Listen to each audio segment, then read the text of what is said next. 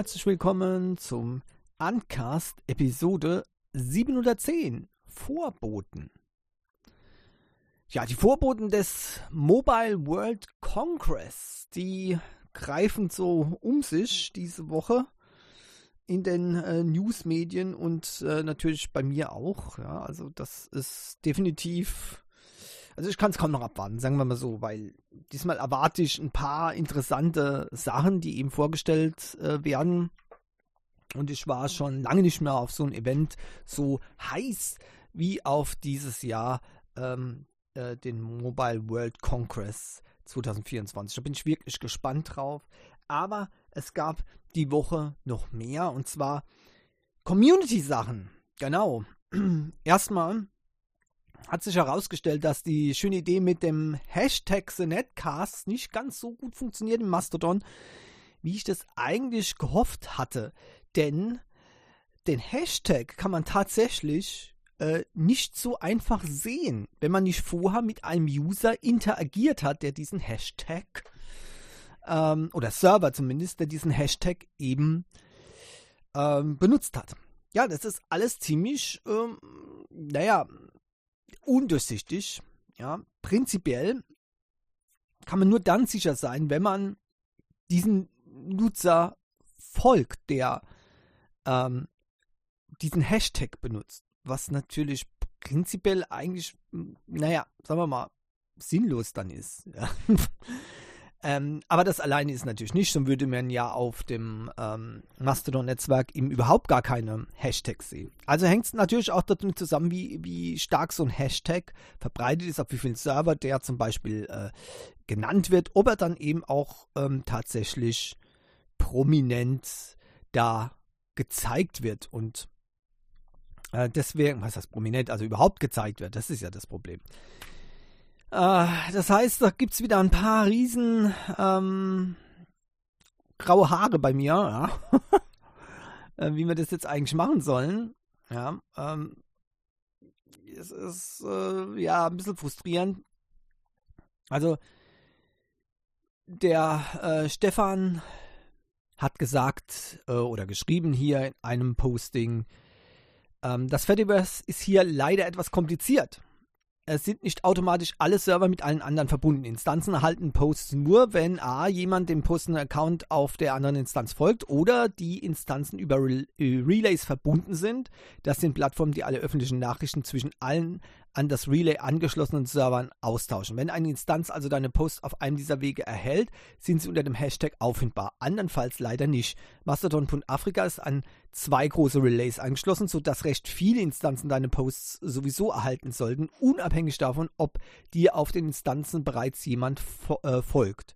Aber es gibt keine Möglichkeit, alle Mastodon-User zu erreichen, egal wo du deinen Account hast. Genau, und das ist ein großes Problem. Ja. Gut, noch schmeiße ich die Flinte so einfach nicht ins Korn. Ich probiere es einfach mal, ja. Ich werde auch weiterhin mit der Liste arbeiten. Da wird es demnächst auch eine neue Liste geben. Ich werde es die Woche machen. Ich bin letzte Woche nicht dazugekommen.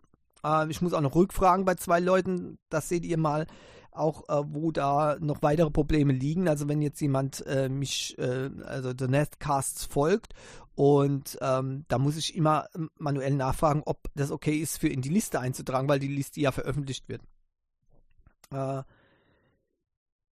Ja, ich weiß nicht genau, inwiefern ich das anders machen kann.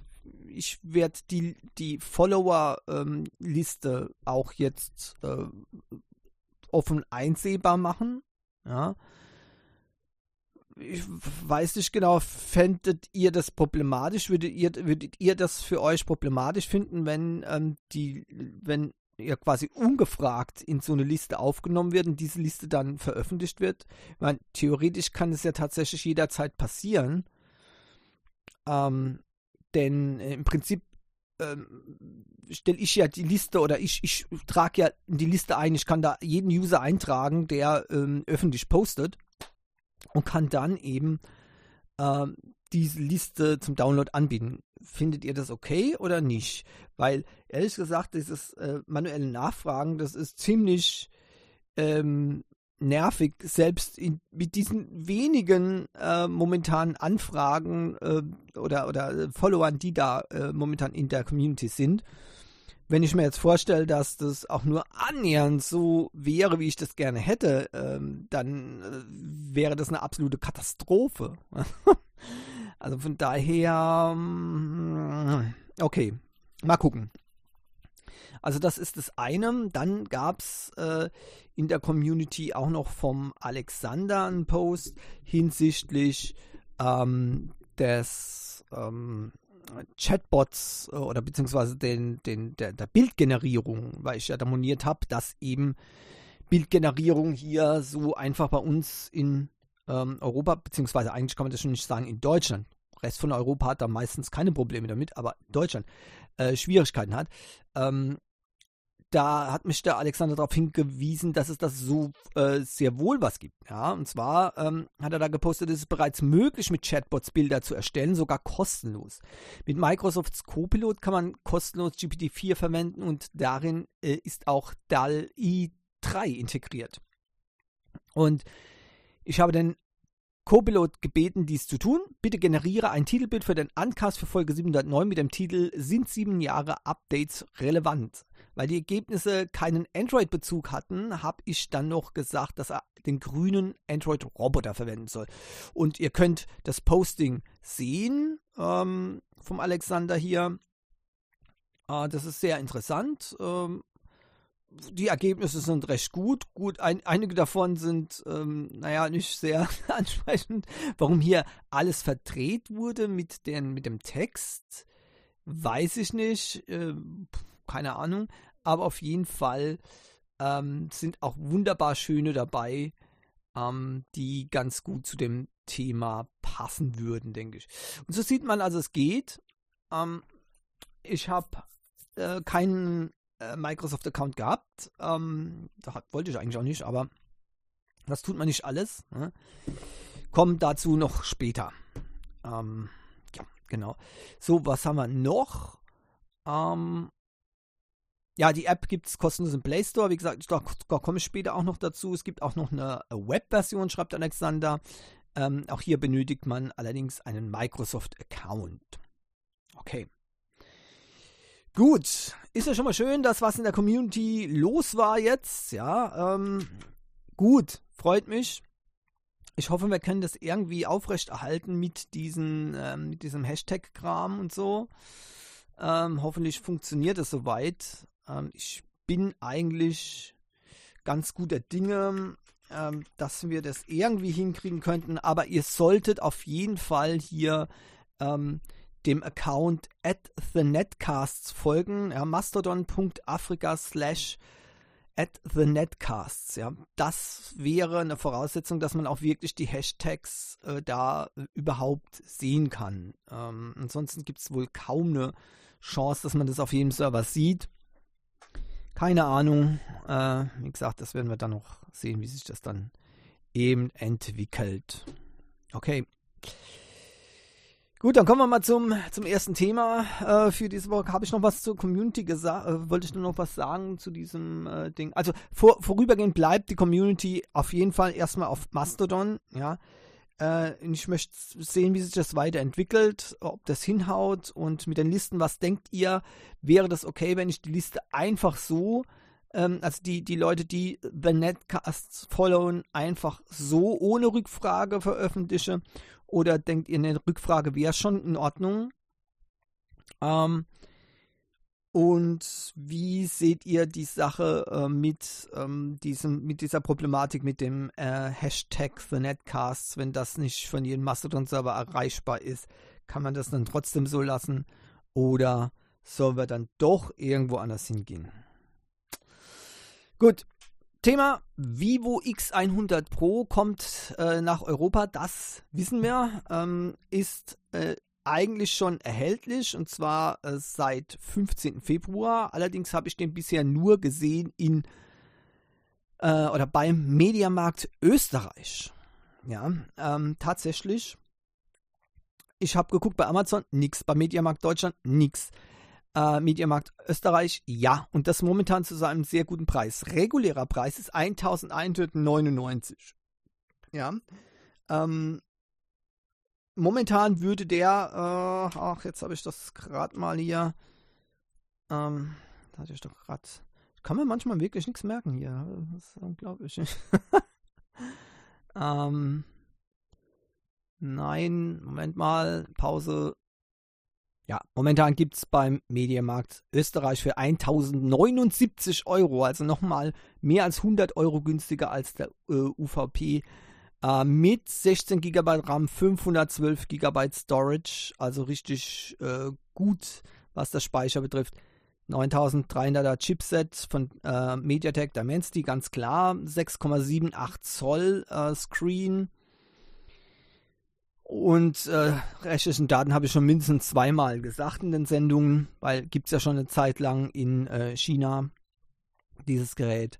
Aber für den europäischen Markt ist jetzt wirklich ein tolles Gerät. Aber ja, wie gesagt, es ist noch ein bisschen, also mich schreckt der Preis halt trotzdem noch ein bisschen ab, auch wenn er eigentlich von den technischen Daten her absolut okay ist.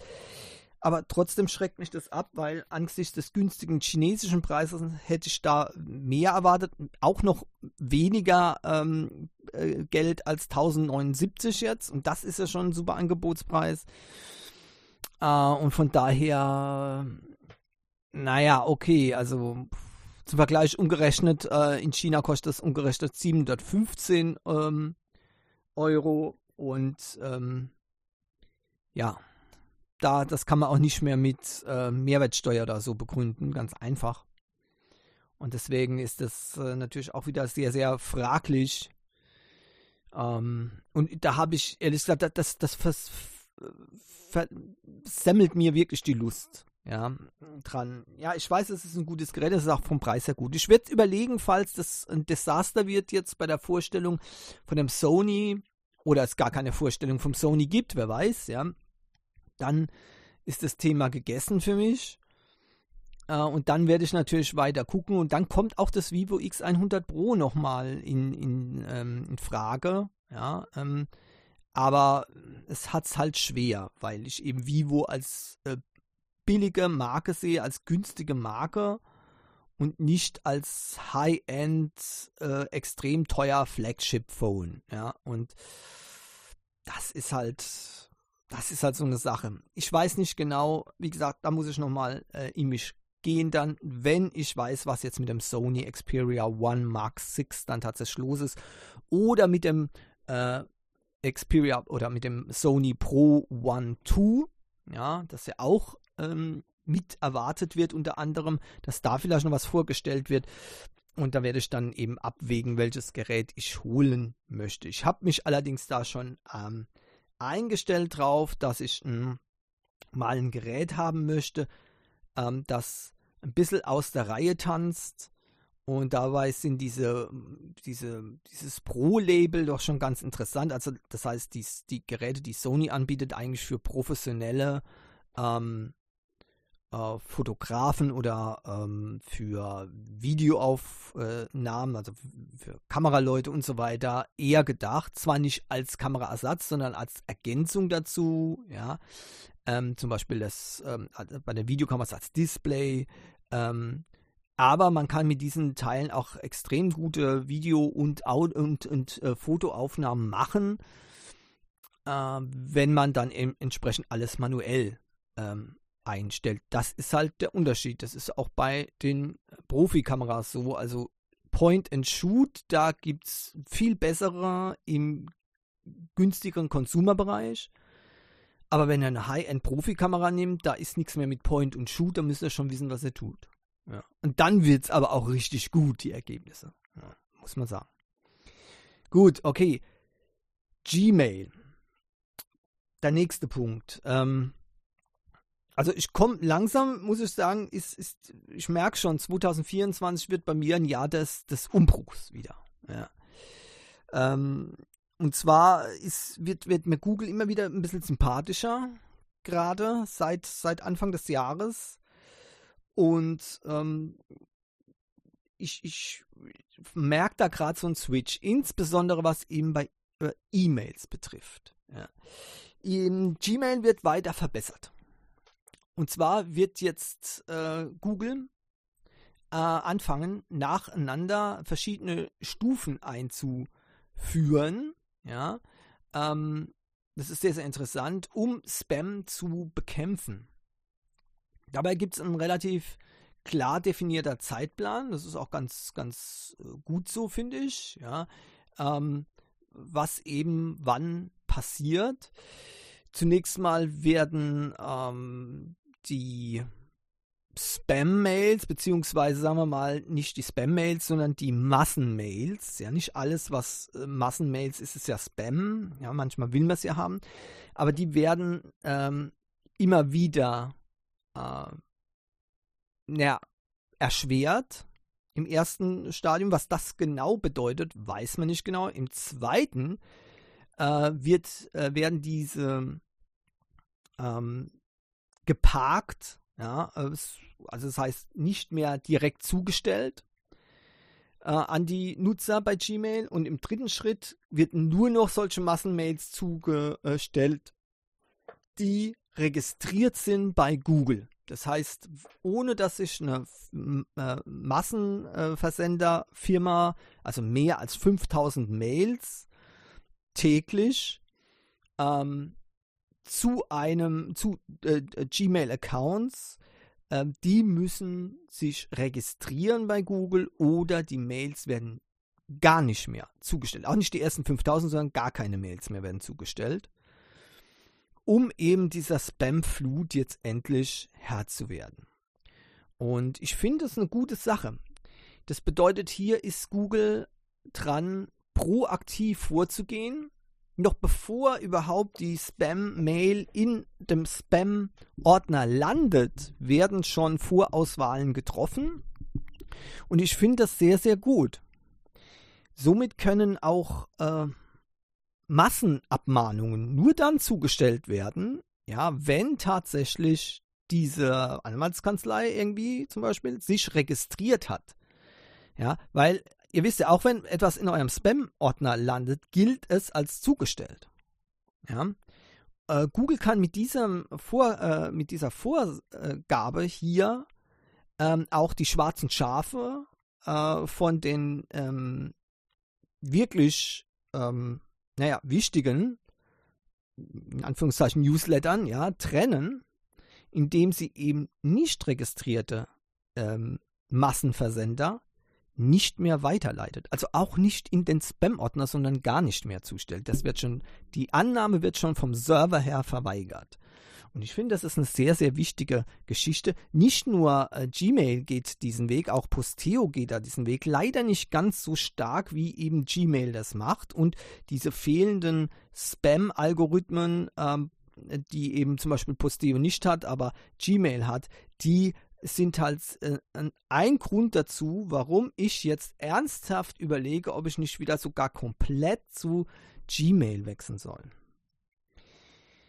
Das Problem ist, ich werde es jetzt hier im Anschluss oder morgen werde ich die Weiterleitung von Gmail auf mein Secure E-Mail-Account abschalten, so dass alle Nachrichten, die an Gmail geschickt werden, nicht mehr an mein Mailprogramm kommen, das mit dem anderen bisher Haupt-E-Mail-Account verbunden ist.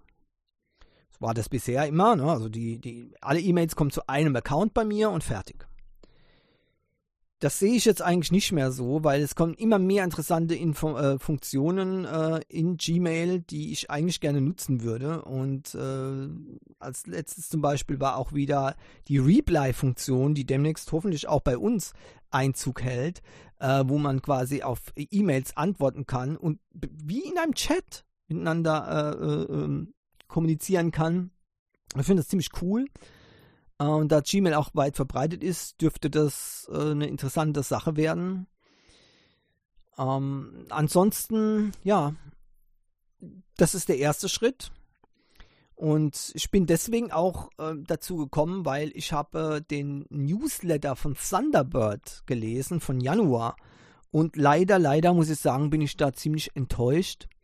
Es gibt tatsächlich im Moment, und das ist wohl auch in der nächsten Zeit nicht vorgesehen, keine Spam-Funktion, keine Anti-Spam-Funktionen bei Thunderbird für Android, beziehungsweise momentan heißt er nach K9 Mail.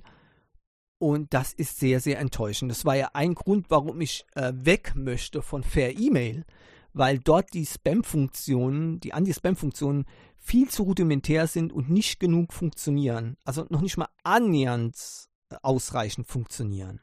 Ja. Jetzt werde ich es, wie gesagt, erstmal so machen, Gmail nicht weiterleiten, Posteo gehe ich rein, werde neue Funktionen aktivieren, die Posteo eben anbietet, ja. Und dort dann eben zum Beispiel die Spam-Erkennung aufs Maximale, was eben möglich ist, einstellen und dann wird es auch, soweit wie es geht, serverseitig eben abgelehnt. Denn der Spam ist wirklich ein Thema, was mich auf dem Handy ganz besonders natürlich ärgert. Das kannte ich so nicht. Bevor ich per E-Mail genutzt habe, habe ich nie eine Benachrichtigung bekommen für eine Spam-Mail. Ja, und seit per E-Mail ist also, sagen wir mal 20% mindestens von den Nachrichten, die mich dann dazu nötigen, am Display zu gucken, sind Spam-Nachrichten. Und ich kann machen, was ich will. Ich trainiere jetzt schon seit über ein Jahr diesen sogenannten Spam-Filter und per E-Mail ist in der Hinsicht einfach nicht ausreichend. Ganz einfach. Wenn ich ein Jahr lang einen Spam-Filter trainiere und es kommt immer wieder das Gleiche vor, dann ist das keine Spam-Erkennung, dann ist es einfach gar nichts. Ein bisschen enttäuschend, wie gesagt, ist, dass Thunderbird für Android nicht dieselben Funktionen nutzt, die eben auch Thunderbird für den Desktop nutzt. Das ist nämlich ganz gut, Spam Assassin, beziehungsweise eben Spam-Listen und so weiter und so weiter. Das hilft schon sehr, sehr viel.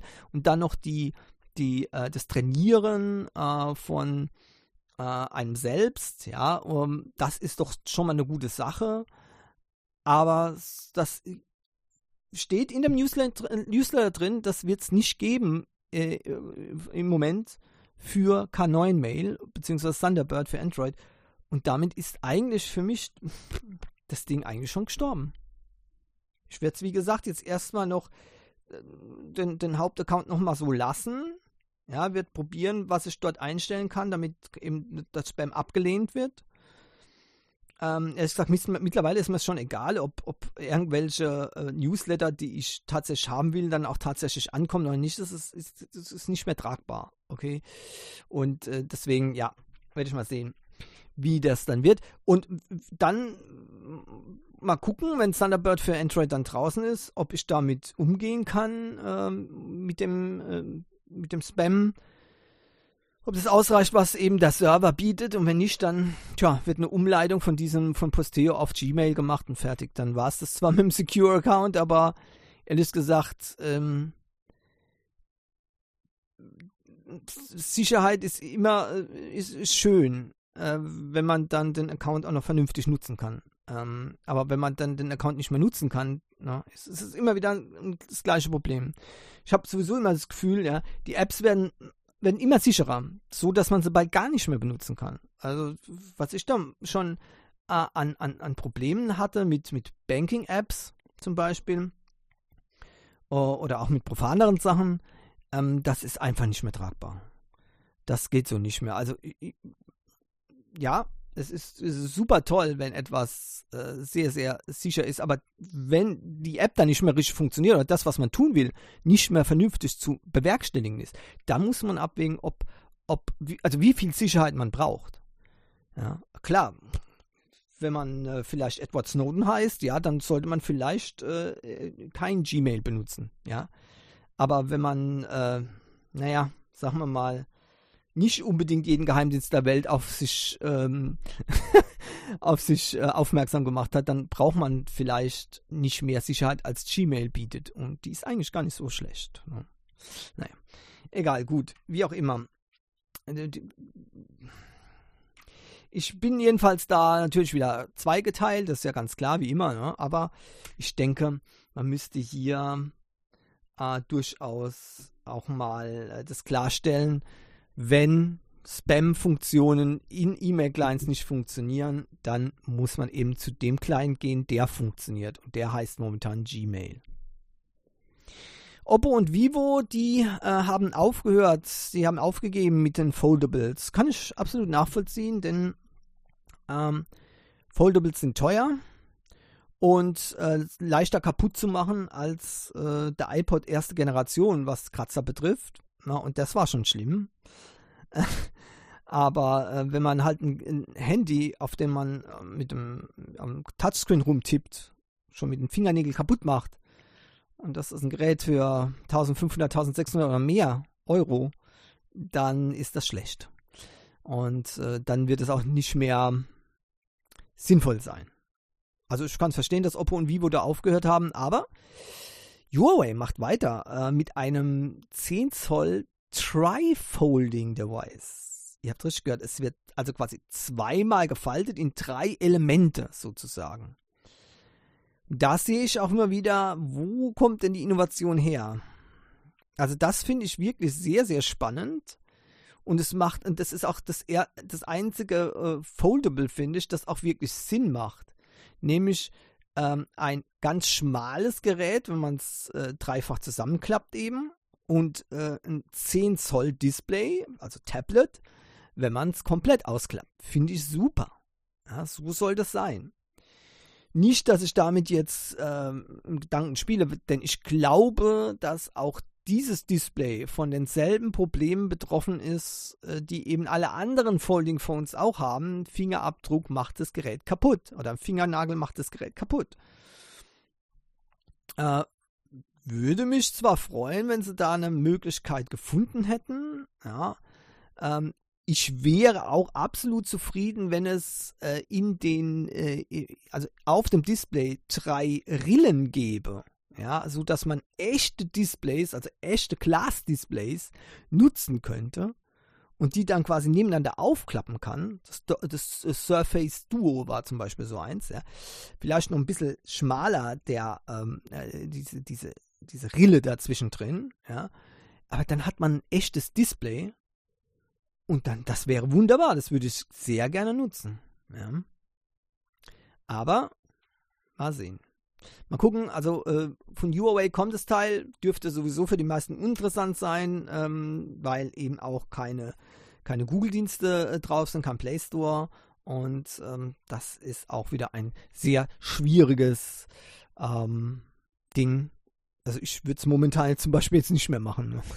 Da habe ich vor ein paar Jahren auch noch anders da gesprochen, aber tja, man sieht, ne, Google wird momentan immer besser wieder, ja, nach einer langen Durchstrecke. Ja, zuerst, also seit Jahren werden die kontinuierlich schlechter, aber so in den letzten 6 Monaten hat es angefangen, dass Google wieder besser wird in den Apps, in den auch beim Google Pixel ist mir schon aufgefallen, die Hardware wird wieder besser, ja, als vorher. Zwar immer noch nicht perfekt, aber es entwickelt sich in die richtige Richtung und mit den Apps gerade auch. Gmail, die AI-Apps, dazu komme ich auch nochmal später. Alles entwickelt sich momentan ziemlich gut in eine richtige Richtung und da finde ich, dann wird es wieder interessanter. Ja, zum Beispiel auch eine Editierungsfunktion, die bei Google Messages jetzt wohl Einzug halten soll. Das wurde entdeckt. Werden die Funktionen vorbereitet, ja, und es zeigt, dass Google daran arbeitet, eben Messages also die Google Messages App, ja, zu editieren lassen. Also das heißt, ihr könnt die Nachrichten noch nach dem Versenden editieren.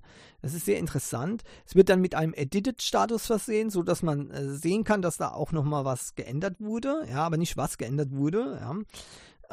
Und dann finde ich das eine ganz coole Sache. Ja, ich hoffe, dass alles so schön funktioniert dann, wie das sich da hier momentan vorgestellt wird mit dieser Edit-Funktion und dass es auch wirklich für alle vorhanden ist, denn das ist immer noch ein großes Problem.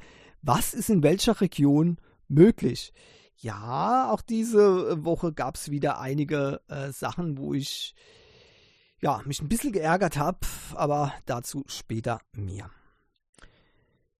Die Deutsche Telekom zeigt auf dem Mobile World Congress 2024 auch ein neues Phone, ein Konzeptphone mit AI als Kern. Ohne Apps, nur eine AI drauf. Ein richtiges AI-Phone. Ohne Apps. Ehrlich gesagt, ist das spannend. Richtig spannend, ja. Ich hätte nichts dagegen, so ein Telefon mal auszuprobieren. Wirklich nicht. Denn da, denke ich, ist mal wieder ein bisschen Innovation im Spiel. Und mal sehen, wohin das führt. Ich glaube zwar nicht, dass die Deutsche Telekom dieses Phone in der Form jemals rausbringen wird. Aber vielleicht gibt es Inspiration für andere Geräte. Denn ich denke, dass die Benutzung des Smartphones, so wie es momentan ist, nicht für ewig weitergehen kann. Das muss sich auch verändern. Und ich denke, gerade die AI-Systeme haben das Zeug dazu. Warum sollte ich denn noch eine App benutzen, wenn ich alles mit der AI steuern kann? Das erste Mal bin ich hellhörig geworden und habe auch gedacht, Mensch, das ist doch super. Als ich den Rabbit R1 gesehen habe, ja, wo ich immer noch überlege, ob ich mir den kaufen soll, ja, den Rabbit R1, das ist ein kleines Standalone-Gerät mit einer Kamera integriert, der hat nur eins drin, das ist kein Smartphone, das ist einfach nur eine AI. Das hat einfach nur ein AI-Programm drin, ja, und nichts sonst. Da verbindet sich also mit dem Internet, im Prinzip kann man ja schon fast sagen, das ist ja schon fast sowas wie das Konzeptphone, was da von der Deutschen Telekom vorgestellt wird, nur dass der Formfaktor eben ein bisschen anders ist. Aber prinzipiell muss ich sagen, ist das genau das, wo ich mir auch dann, nachdem ich das gesehen habe, überlegt habe, ja okay, warum soll man dann hier noch großartig was rumwursteln, wenn man das alles so mitmachen kann? Und wie das zum Beispiel aussehen kann, das hat auch wurde auch gezeigt bei dem Rabbit R1, ja, indem der einfach zum Beispiel gesagt hat, ich hätte gerne ein Hotelzimmer in dort und dort, ja, zu dann und soll ganz gut sein und mit Dusche und WLAN. So, zack. Oh, und dann dauert es ein paar Sekunden und dann kriegt er die Anzeige auf dem Display. Und Sprachausgabe natürlich, ja. Okay, und dann sagen wir, ja, buchen, fertig. Und dann wird es gebucht. Ja, wirklich. Also da braucht man nichts mehr zu machen. Da muss man nirgends draufdrücken. Da muss man nirgends ein Passwort eingeben oder irgendwas. Das macht alles die AI. Fertig, Ende. So, zack. Wunderbar. So soll das sein. Da muss ich nicht mit 1000 Apps rumfummeln, ja, um das alles machen zu können, sondern dann reicht es, wenn ich das einfach den Auftrag gebe, sei es akustisch oder auch auf dem Touchscreen. Das ist ja jetzt ehrlich gesagt vollkommen wurscht, ja, weil ich eben gesagt habe, ohne was drauf zu drücken, das ist vollkommen wurscht, ja. Manchmal ist es besser, wenn man auf dem Display was macht, ja, es geht schneller, aber der Rest kann dann eben die AI machen, ohne dass ich mehrere Apps aufmachen muss. Vor allem, wenn man von der einen App Informationen auf die andere schaufeln möchte, ist es doch katastrophal. Also, tut mir leid, aber nie mehr Copy und Paste. Nie mehr Copy and Paste. Was soll das? Übernehme den Text der Nachricht übernehme den Text der Nachricht als Line-Message und verschicke sie. Boom. Ja. Dann werde ich jetzt nur noch gefragt, an welchen Account, wenn ich vergessen habe, das zu sagen, wie eben, ja, und dann sage ich, okay, für den Account und zack. Fertig, was soll das? Ja, für was ist denn die AI da? Für was sind denn die Computersysteme da? Um die Arbeit, um die Sachen zu erleichtern und nicht zu verschlimmern. Weil da, muss ich sehen, hat sich momentan der Trend durch die immer steigernde Komplexität von den einzelnen Aktionen zu einem richtigen Wahnsinn hochgepusht. Mittlerweile muss man, also Sachen, letztens habe ich was gekauft in einem Shop, musste ich 3 Apps öffnen, 4-mal kopieren, mein YubiKey nehmen zum Entsperren und dann 3-mal bestätigen. Also das heißt, da muss ich dann bestätigen den PayPal, dann muss ich die Kreditkarte und. Also es ist eine Katastrophe, ja. Das ist was Katastrophe. Und das sind so viele Schritte, dass dann irgendwann auch die Leute gar nicht mehr durchblicken. Die machen eigentlich nur noch, was auf dem Display steht, weil sie endlich weiterkommen wollen. Und genau das ist dann die Gefahr. Dann ist es wesentlich ungefährlicher, wenn man ein klares Kommando gibt und das wird ausgeführt und basta. Ja? Als dass man mit so verschiedenen Apps rumfummeln muss. Und das war wirklich wieder eine Überlegung, wo ich mir gedacht habe, also wenn das so weitergeht, dann stelle ich alles um auf Google Chrome, speichere alle verfluchten Passwörter in Google Chrome und fertig. Und dann muss ich hier nichts mehr eingeben, tippe ein paar Mal auf OK und fertig, dann ist es in Ordnung.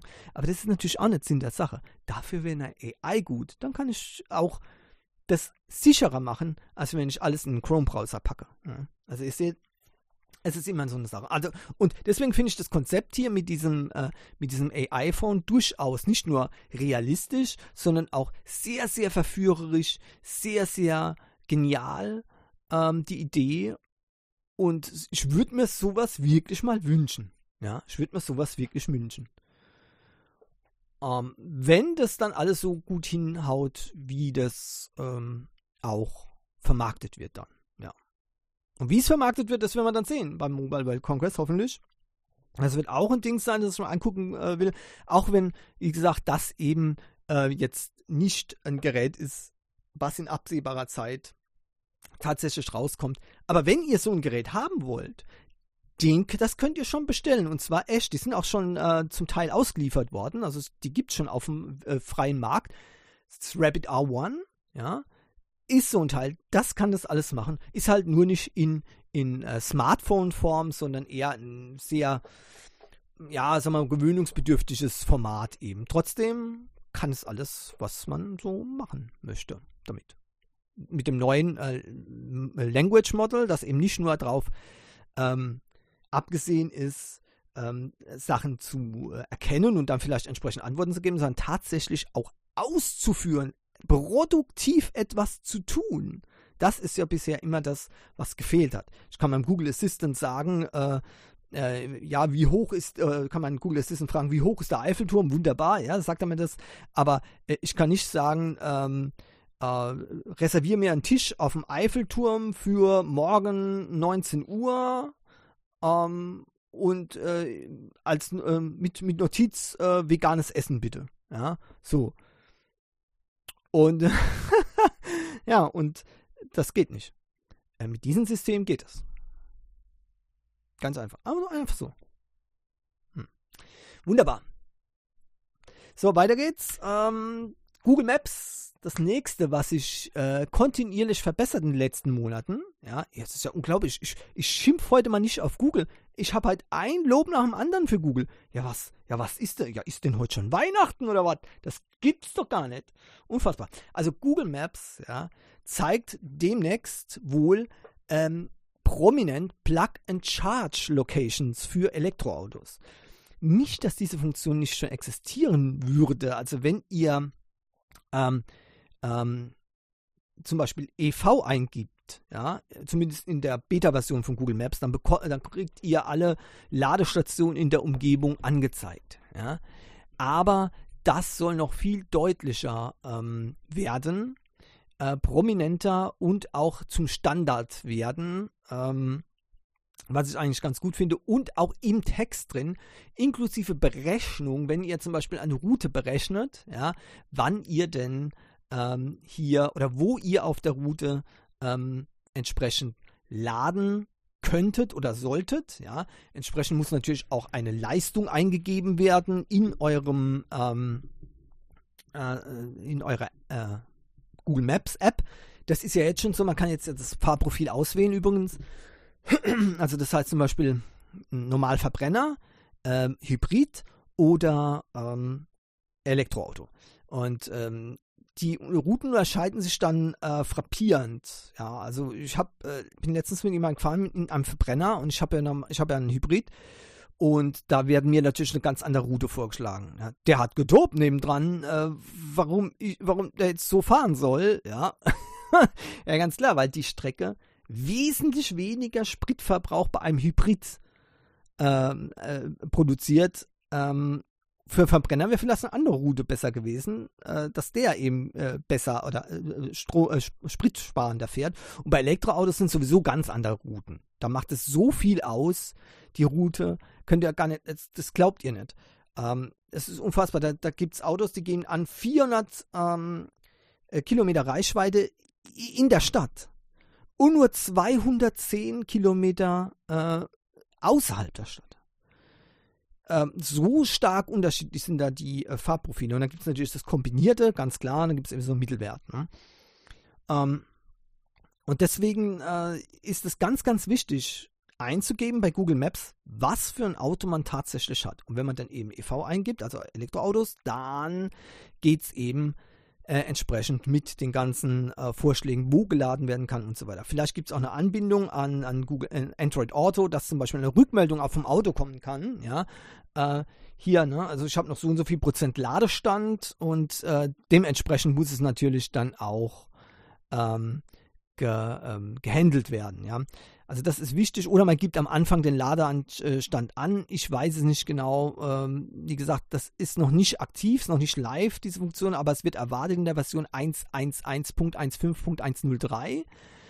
Und dort ist dann eben das zu finden, so ein String. Ja? Und ob es dann sofort aktiviert wird in dieser Version schon oder erst später in Aktion, das wird man dann sehen. Sicherlich wird es dann wieder nur auf einige Autotypen gemünzt sein, wenn es dann eben um die Ladevorschläge geht. Aber zumindest mal die EV-Ladestation oder die Elektroauto-Ladestation und so weiter, die findet man dann eben auch in Google Maps, wenn man dann eben entsprechend an der Strecke vorbeifährt. So,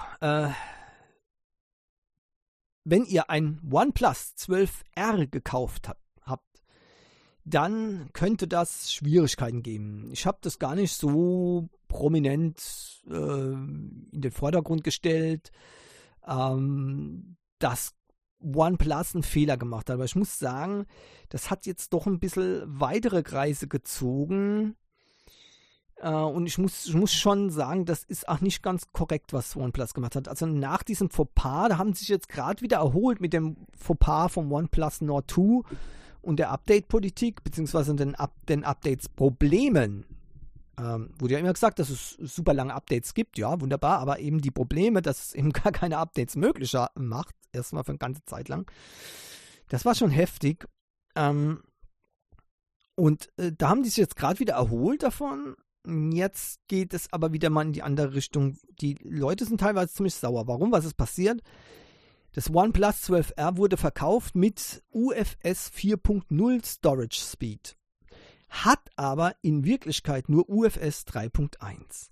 Für manche ist das relativ unrelevant, aber für Leute, die wirklich sagen, okay, ich wollte eigentlich dieses Gerät haben, weil der Speicher einen wesentlich schneller Zugriff hat, dann ist das auch wirklich schon wichtig. Denn statt 4200 Megabit pro Sekunde gibt es dann nur 2100 Megabit pro Sekunde, also die Hälfte. Ja, 2800 Megabit Sekunde Write Speed und 1200 Megabit Sekunde Write Speed bei UFS 3.1. Das geht so nicht. Das ist ein deutlicher Verlust. Und deswegen kann ich schon verstehen, dass manche Leute sauer sind. Also ich wäre auch ein bisschen borstig. Ja, deswegen, weil ich auf sowas sehr achte. Die meisten Leute werden das zwar gar nicht merken von der Benutzung her, aber was man versprochen kriegt, das sollte man auch bekommen. Egal, ob das jetzt relevant ist oder irrelevant. Und deswegen heißt es auch, man soll zumindest hat das OnePlus jetzt richtig gemacht, man soll den Kundensupport kontaktieren. Bis 16. März 2024 kann man das 12R umtauschen lassen. Man bekommt das Geld zurück, komplett, und kann dann eben zum Beispiel ein OnePlus kaufen, das eben tatsächlich UFS 4.0 Storage hat. Also ich würde das in Anspruch nehmen, muss ich ganz ehrlich sagen, weil ich möchte schon das haben, was ich versprochen bekomme. Das geht ja so nicht, dass man dann was anderes bekommt. Und auch die Art, wie das aufgetaucht ist sehr unglücklich gewesen. Gut, immerhin, wie gesagt, OnePlus hat es jetzt angeboten. Das sollten sie aber hoffentlich auch jedem Kunden direkt nochmal sagen, dass sie das umtauschen können. Denn wenn man das erst nach dem 16. März erfährt, das wäre äußerst schlecht, meiner Meinung nach. Okay, immerhin, also, naja, dürfte eigentlich nicht passieren, sowas. So, dann, was anderes. Google Gemini. In Deutschland, ja, verfügbar per Web, aber nicht als App für Android. Ich habe es geguckt, ich habe über Tricks natürlich, ja, die Webseite aufgerufen und siehe da, auf der Webseite, im Play Store, gibt es einen deutschen Text für die Google Gemini App. Natürlich, wenn man im Play Store eingibt, Gemini, Google Gemini, sieht man die App nicht bis heute. Ja, wenn man aber über den Umweg geht, zum Beispiel einen Link von der amerikanischen Seite nimmt, dann wird es umgeladen auf die deutsche Seite und siehe da, es ist bereits ein deutscher Text verfügbar. Das hat mich dazu gebracht, mal genauer zu gucken und Mensch da, wie kriege ich denn jetzt diese APK von dort? Ja? Chip ist die Rettung. Ja, jetzt kaum glauben. Chip.de hat die App zum Download, die APK zum Download, also die Google Gemini APK Version 1.0.60 ist dort zum Download in Deutsch. Ihr müsst nur eins machen, ihr müsst bei der Installation, also ihr müsst es natürlich sideloaden, ganz klar, ihr lädt das runter von chip.de, ja, guckt ihr einfach nach Google Gemini APK und dann installiert ihr das auf dem Smartphone, stellt aber bitte erst das Smartphone auf Englisch, dann installiert ihr das, ja, und dann könnt ihr es wieder umstellen auf Deutsch und dann habt ihr die Gemini-App auch in Deutsch. Interessant ist bei mir, ich habe das tatsächlich gemacht und interessant ist, ich habe das dann auf Deutsch umgestellt. Das ist selten das ist selten, dass das so rum passiert, aber ich habe ja mein Smartphone auf Englisch gestellt. Ich installiere die App und die App ist in Deutsch. Obwohl ich es auf Englisch gestellt habe. Okay, keine Ahnung, was das soll. Aber sie funktioniert. Ich kann in Deutsch reden, ich kann aber auch in Englisch reden. Auch wenn der Bildschirmtext Deutsch ist, kann ich in Englisch reden. Muss mal gucken, dass ich den Bildschirmtext auch in Englisch kriege. Möglicherweise hat das was mit Einstellungen zu tun vom Google-Account oder so. Keine Ahnung wieso. Ich habe eigentlich alles auf Englisch gestellt, aber okay. Gibt es ja immer wieder lustige Probleme. Man wird ja dazu gezwungen, die Landessprache zu benutzen. Ja, irgendwie kann man sich da gar nicht vorstellen, dass jemand in Deutschland vielleicht Englisch spricht. Ja, keine Ahnung. Naja, egal. Auf jeden Fall, ich habe es jetzt probiert, die Gemini-App, und die ist okay. Ja, habe ein bisschen rumgewurstelt damit, es funktioniert auch alles, schreibt mir schön Python-Code, alles wunderbar. Übrigens ohne den Premium-Account, also ich habe einen ganz normalen Standard Gemini, nichts Gemini Advanced, und trotzdem ist es schon ganz ansehnlich. Ja, habe mir schon einen Artikel schreiben lassen, bla bla bla. Den habe ich aber nicht vorgelesen, keine Ahnung, keine Angst. Warum eigentlich nicht, ne? Hey, das könnte ich vielleicht mal machen, ne? Jede Woche ein Artikel, ein AI-Artikel. Na, ist das was? Naja, mal gucken. Auf jeden Fall funktioniert alles wunderbar, so wie auch auf der Webseite. Nicht mehr und nicht weniger. Das heißt, nichts Bilder. Und auch ansonsten keine großen Unterschiede. Aber immerhin, man hat sie jetzt auf dem Smartphone. Und eins ist interessant, wenn ich jetzt das auf dem Smartphone benutze, kann ich zum Beispiel auch tatsächlich meine Lichter hier steuern, ja, über Gemini. Ja, das finde ich natürlich besonders schön. Wenn auch die Art, wie das gemacht ist, bin ich noch nicht ganz damit einverstanden, aber ich glaube, das beißt sich noch mit dem Assistenten, der installiert ist, mit dem Google Assistant. Da muss ich noch gucken, wie ich das dann zusammen unter einen Hut bekomme. Weil seit ich Gemini installiert habe, kann ich nicht mehr mit Hey Google irgendwas machen. Oh, Entschuldigung, hoffentlich habe ich jetzt eure Geräte nicht angeschaltet. Also mit dem Buzzword, ja, kann ich das nicht machen. Und deswegen, da scheint sich noch irgendwas zu beißen. Aber es funktioniert, wunderbar. Warum bin ich nicht jetzt zu übermäßig begeistert? Erstmal natürlich, weil ich wieder durch Reifen springen musste, um die Gemini-App zu nutzen. Ich kann das nicht nachvollziehen. Ich kann es nicht begreifen, ja, warum Google so feige geworden ist. Das ist nicht Google-like. Ja, normalerweise haben die immer die Sachen rausgehauen und haben es getan und fertig. Ja. Und wenn es dann eben schlecht war, ja, und das nicht vereinbar war, dann haben sie eben das wieder gesperrt. Okay, gut, ja. Aber hier ist es absolut unklar und es gibt überhaupt gar keine Gesetzregelung dazu, warum sie sich da wiederum so passiv verhalten. Verstehe ich nicht. Es geht ja auch um Googles Geschäftsmodell. Aber warum das jetzt hier gerade so gemacht wird wieder, ich finde es äußerst frustrierend und das finde ich nicht gut. Immerhin hat Google mit der Gemini-App auch sich deutlich verbessert.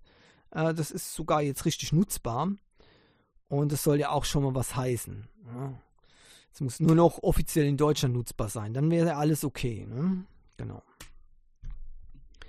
So, der nächste Hammer war tatsächlich, dass Meizu sich zurückzieht vom Smartphone-Business und komplett auf AI setzt. Ja, ihr habt richtig gehört. Meizu stellt keine Smartphones mehr her, sondern will nur noch im AI-Bereich tätig sein. Wow. Das haut einem ja die Schuhe von den Füßen. Unglaublich. Übrigens, wer es noch nicht gewusst hat, Meizu gehört zu Geely. Und Geely wiederum, die haben solche Marken wie Polestar, Elektroautos und Lotus. Ja, die Autos gehört auch Geely und viele andere Firmen. Und zu denen eben auch gehört Meizu. Aber Meizu ist jetzt nicht mehr im Smartphone-Bereich aktiv. Unglaublich. So schnell kann das gehen. Ja? Und wir sehen auch hier, auch in China, die AI-Hysterie oder Euphorie, wie man es auch nennen will, verändert jetzt schon gewaltig die Landschaft.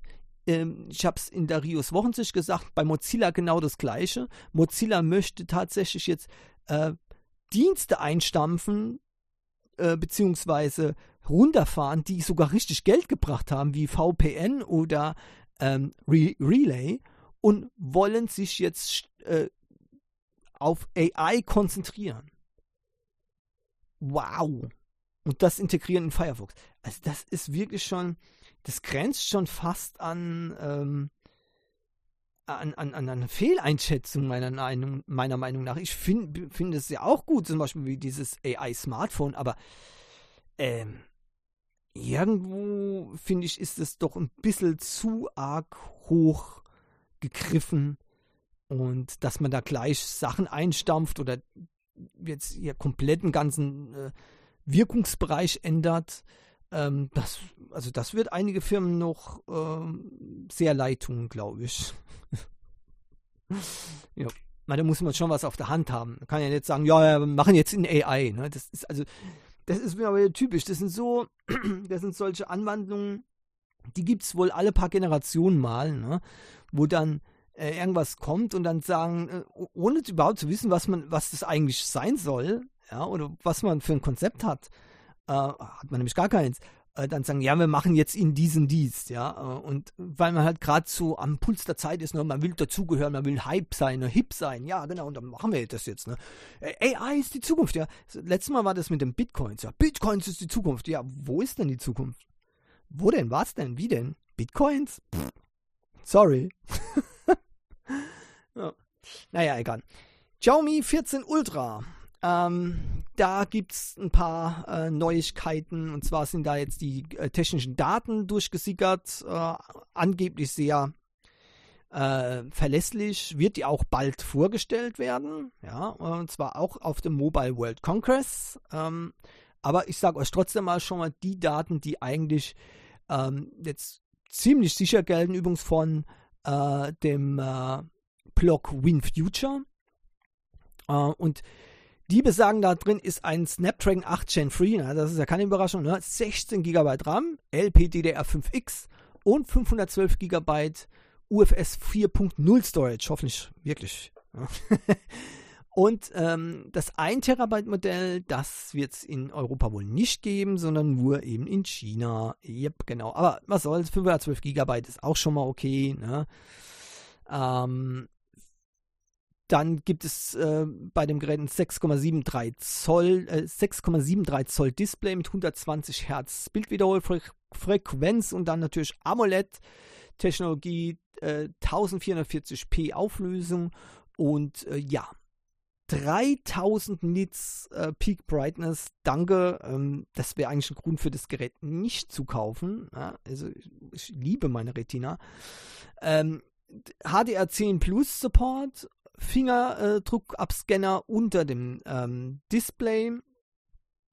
Und das finde ich auch richtig so. Dann ist eine Leica-Kamera drin und die Kameras, das soll hier wie bei den Sony und bei dem Samsung Galaxy S24 eins der Hauptaugenmerke sein. Ja?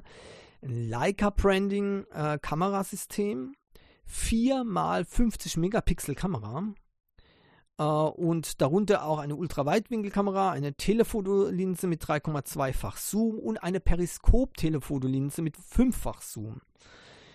Dann Front-Facing-Kamera haben wir 32 Pixel und sowohl mit der Front-Facing-Kamera als auch mit der herkömmlichen Kamera kann 4K-Videos aufgenommen werden. Bis zu 60 Frames pro Sekunde übrigens. Aber es gibt auch die Möglichkeit, 8K-Videos aufzunehmen, bis mit 24 Frames pro Sekunde. Da bin ich mal gespannt, ob das Sony das auch kann. Ja. Mal gespannt, aber das sind schon Daten, ja. 5300 mAh Akku hingegen kommt mir ein bisschen wenig vor, aber ich denke, mehr kann man nicht verlangen, ohne dass das Gerät eben zu schwer wird. 90 Watt Wire Charging und 50 Watt Wireless, was mehr als gut ist, ja. NFC, Bluetooth 5.4, Wi-Fi 7 integriert. Im Gegensatz zum Samsung Galaxy S24 hat das hier Wi-Fi 7 drin. USB-C, Dual-SIM-Slots natürlich, 9,2 mm dick, 220 Gramm und IP68 Wasser- und staubgeschützt. Da bin ich ja mal gespannt, ob das alles so stimmt. Der zu erwartende Preis, oder die haben es sogar anders ausgedrückt, es wird kosten 1.499 € und das ist eben die 16 GB, 512 GB Version. Ja, so sieht's aus. Zumindest gilt der Preis für Frankreich, aber der sollte dann eben auch gültig sein für den Rest der EU. So, das ist also der Hammer und ich warte auch auf dieses Gerät, bis es vorgestellt wird, dann eben auf dem Mobile World Congress, wobei ich nicht sehe, dass ich das 14 Ultra kaufen werde. Die 1.499 € sind für ein Xiaomi für meine Sicht aus viel zu teuer. Ja, bei mir ist halt noch drin, dass Xiaomi billige oder zumindest günstige Handys herstellt. Dieses Handy ist zwar gut, aber nicht günstig. Ich hätte jetzt hier erwartet, dass die deutlich billiger sind als das Samsung-Gerät, das Samsung S24 Ultra, deutlich billiger. Das ist nicht deutlich billiger und von daher wird das eigentlich mit ziemlicher Sicherheit nicht gekauft werden. Das ist einfach zu teuer für das, was das tatsächlich dann bietet oder für was das abgesehen ist. Ehrlich gesagt, beim Sony bin ich mittlerweile sogar der Meinung, also das würde ich mir eher für den Preis holen als das Xiaomi. Einfach weil man von der Erwartungshaltung her, ne, ich habe in der Reviews Wochen sich darüber schon gesprochen, ich erwarte ganz einfach, dass Sony halt teuer ist. Ja. Ich erwarte aber genauso, dass Xiaomi billig ist. Tut mir leid, das ist so. Das heißt, mit den gleichen technischen Daten würde ich eher das Sony kaufen als das Xiaomi. Und ich glaube, dass die, gerade was die Kamera und Video betrifft, dass die Sony hier noch eine Schippe drauflegen wird und entsprechend dann nicht umsonst eben für professionelle Anwendungen in einer Nische geeignet ist. Und das werde ich noch machen. Ich sag's gleich, das Sony wird für allgemein overall wird das Sony nicht so gut sein wie das Xiaomi 14 Ultra. Definitiv. Aber für die Nische, wo auch das Sony gedacht ist, nämlich professionelle Bild- und Fotobearbeitung bzw. Erstellung desgleichen, ist das Sony meiner Meinung nach, zumindest nach dem, was wir bisher wissen, besser. Ich sage da nur die Exmor-Sensoren beim Sony, wartet's ab, die werden traumhaft sein. Sowas wird man noch nicht gesehen haben auf einem Smartphone. Unglaublich. Bin sehr, sehr gespannt. So, Xiaomi ist aber noch an einer anderen Front aktiv. Die arbeiten nämlich gerade mit ARM zusammen, um einen eigenen Chip zu produzieren. So ist es. Also sie haben noch nicht aufgegeben, einen eigenen Prozessor zu bauen. Und ehrlich gesagt, mich wundert es immer wieder, dass sie immer wieder Snapdragon-Prozessoren verbauen, wo sie doch die Möglichkeit hätten, einen noch schnelleren MediaTek-Chip einzubauen, der da obendrein auch sogar noch günstiger ist. Aber sie scheinen wohl auch die Lösung hier anzugehen, komplett eigene Prozessoren zu bauen, um diese dann eben zu nutzen. Nur in welchem Bereich, das wird sich zeigen. Ja? Denn Xiaomi hat viele Qualitätsstufen. Und wie immer wird es natürlich durch die Flaggschiffe, sagen wir mal nach außen hin, repräsentiert. Das heißt, wenn die in ihren großen Modellen immer weiter Qualcomm-Prozessoren haben, dann sehe ich eigentlich für die eigenen Prozessorreihe ziemlich schwarz. Weil das sagt dann eigentlich nur aus, unsere Prozessoren sind schlechter, die nehmen wir halt nur in den Low-End- und Mid-Range-Geräten, während wir bei den Top-Geräten nehmen wir dann doch was Gescheites. So kommt die Message dann rüber. Deswegen hoffe ich, dass Xiaomi das auch diesmal ernst meint und auch gleich die Top-Chips damit angehen lässt, sodass wir vielleicht irgendwann einen Xiaomi haben, ein Xiaomi 15 oder 16 Ultra mit einem Xiaomi-Chip drin. Ja, wäre ja nicht schlecht. Nun gut. So, eins vielleicht noch, eine Apple Vision Pro. Naja, nicht ganz. Also eine Apple Vision Pro Alternative, ja, für unter $300 ist jetzt gezeigt worden bei einer Messe in China. Yay. Ich habe es euch ja gesagt, es wird nicht lang dauern und dann kommen die ersten mit eigenen alternativen Systemen. Android bietet sich da natürlich an und ich hatte die Sendung ja anscheinend noch nicht ganz beendet gehabt, dann wurde das hier schon gezeigt, ja, wunderbar. Also kann man nichts sagen, im Gegensatz zu den 3.499, unter $300, ja, was soll man sagen dazu?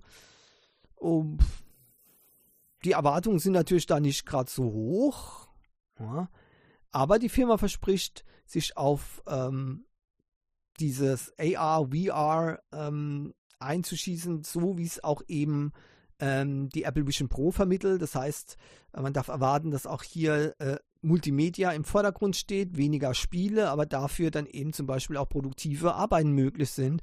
M-Door VR nennt sich das Gerät oder die Firma und die hat eben die Vision SE jetzt gezeigt und möchte die dann auch tatsächlich rausbringen. Das ist also nicht nur ein Vorführmodell, das dann sowieso nie auf den Markt kommt, sondern das soll tatsächlich vermarktet werden. Mal sehen. Ich bin ja offen für alles. Ne? So, dann noch kurz, Google hat Einladungen rausgeschickt an die Entwickler für die I.O. Connect 2024. Die findet im Juni statt, 27. Juni und das ist ein schlechter Zeitpunkt, denn bis dorthin werde ich mit an Sicherheit grenzender Wahrscheinlichkeit schon ein neues Smartphone haben. Wenn also dort dann die Pixel 9 vorgestellt werden, wird das nichts mehr nützen. Ja. Also ich hätte mir da auch gewünscht, dass Google auch mal oder zumindest anlässt, ich müssen ja nicht unbedingt dort sein, anlässlich des Mobile World Congress vielleicht auch mal einen Ausblick geben auf das Pixel 9 Gerät. Denn wenn das feststehen würde, ne, mit was für Daten und so weiter und halt nur bis Juni dann angekündigt ist, dann würde ich das durchaus schon machen. Klar, ist ein bisschen viel verlangt, weil so lange ist das Pixel 8 ja noch nicht auf dem Markt, aber auf der anderen Seite, tja, ich kann mich nicht immer nur nachrichten, oder ich will mich nicht danach richten, wann Google seine Geräte veröffentlicht, sondern ich habe ja auch Ideen, was für ein Gerät ich mir eigentlich holen will. Wenn dann keine Alternative gibt, wird eben das Gerät geholt. Fertig. Ja. Naja, wir werden sehen. Jedenfalls, aber die Google I.O. ist ja auch noch aus ganz anderen Gründen interessant und es steht ja noch nicht mehr fest, ob da überhaupt irgendeine Ankündigung gemacht wird fürs Pixel 8. Ist ja eigentlich eine Developer Conference und ja, keine Produktvorstellung. Eigentlich, aber ist ja immer. So, und ganz kurz noch RCS, wir haben ja gedacht, das ist wegen der EU, was Apple da macht, aber interessant, jetzt hat hier Heise durchleuchtet, dass das keineswegs an der EU liegt, sondern an China. Also wir haben China zu verdanken, dass Apple in sein iMessage jetzt RCS integrieren wird, denn China hat klargemacht, dass nur noch Geräte verkauft werden dürfen in Zukunft, die RCS unterstützen. Ende. So, das heißt, wenn also Apple weiterhin iPhones verkaufen möchte, muss das iPhone RCS können. Ja. Es ist zwar immer noch nicht ganz klar, ob das dann auch für alle Märkte kommt oder nur in China, aber ich glaube, da wäre dann zumindest in Europa wirklich auch der Zorn der User zu spüren. In den USA interessiert sich niemand für RCS, das wollen wir ganz klar sagen. Zwar ist in Europa auch hier das Interesse nicht ganz so groß, aber wenn man dann RCS in China hat und nicht in Europa, dann werden doch einige sauer sein, die bisher nur rudimentäre Texte senden können mit mieser Bildqualität an User, die eben iMessage nutzen. Auch wenn es ja, wie ich schon gesagt habe, ich glaube, letzte Woche habe ich es auch schon gesagt, iMessage ist ja jetzt von der EU nicht als marktbeherrschend oder als, ich weiß nicht einen genauen Ausdruck, ja, Placeholder oder Marketholder oder sonst irgendwas, eingestuft worden, weil iMessage ist irrelevant in Europa. Niemand nutzt hier iMessage. WhatsApp ist zum Beispiel ein solcher Platzhirsch und die müssen reguliert werden, dass sie eben mit anderen Messengern verbunden werden können. Aber iMessage, da braucht man da nichts zu erzwingen, denn iMessage hat in Europa so gut wie keine Nutzer. Selbst Line hat mehr Nutzer in Europa als iMessage. Und das ist ja schon ziemlich, ein Underdog. Ja. Nun gut. So, damit kommen wir jetzt auch noch zur App der Woche. Und diesmal wurde die App der Woche Microsoft Copilot. Genau, die App, die auch der Alexander hier mal angesprochen hat. Ich habe sie nämlich bei mir mal installiert. Und auch wenn ich die Gemini-App ebenfalls jetzt installiert habe, also das sind natürlich, wie gesagt, zwei Sachen, warum die Gemini-App nicht App der Woche werden kann. Einmal bietet sie rudimentäre Funktionen nicht, was Copilot hat, zum Beispiel die Bildererstellung. Und zweitens ist die App noch gar nicht verfügbar. Also wenn Gemini mal Bildergenerierung hat und in Deutschland offiziell verfügbar ist, dann gucke ich mir die nochmal an, dann können wir nochmal drüber sprechen. Vielleicht wird sie auch nochmal App der Woche. Aber dieses Mal ist App der Woche ganz deutlich an Microsoft Copilot gegangen. Die ist nämlich gar nicht mal so schlecht. Und die hat mich auch dazu gebracht, wieder einen Microsoft-Account zu erstellen. Die Möglichkeit, Bilder innerhalb dieser App auf dem Smartphone erstellen zu lassen, ist schon ziemlich cool. Es funktioniert wunderbar. Es ist einfach toll. Es funktioniert auch in Deutsch übrigens, ja, falls wichtig ist.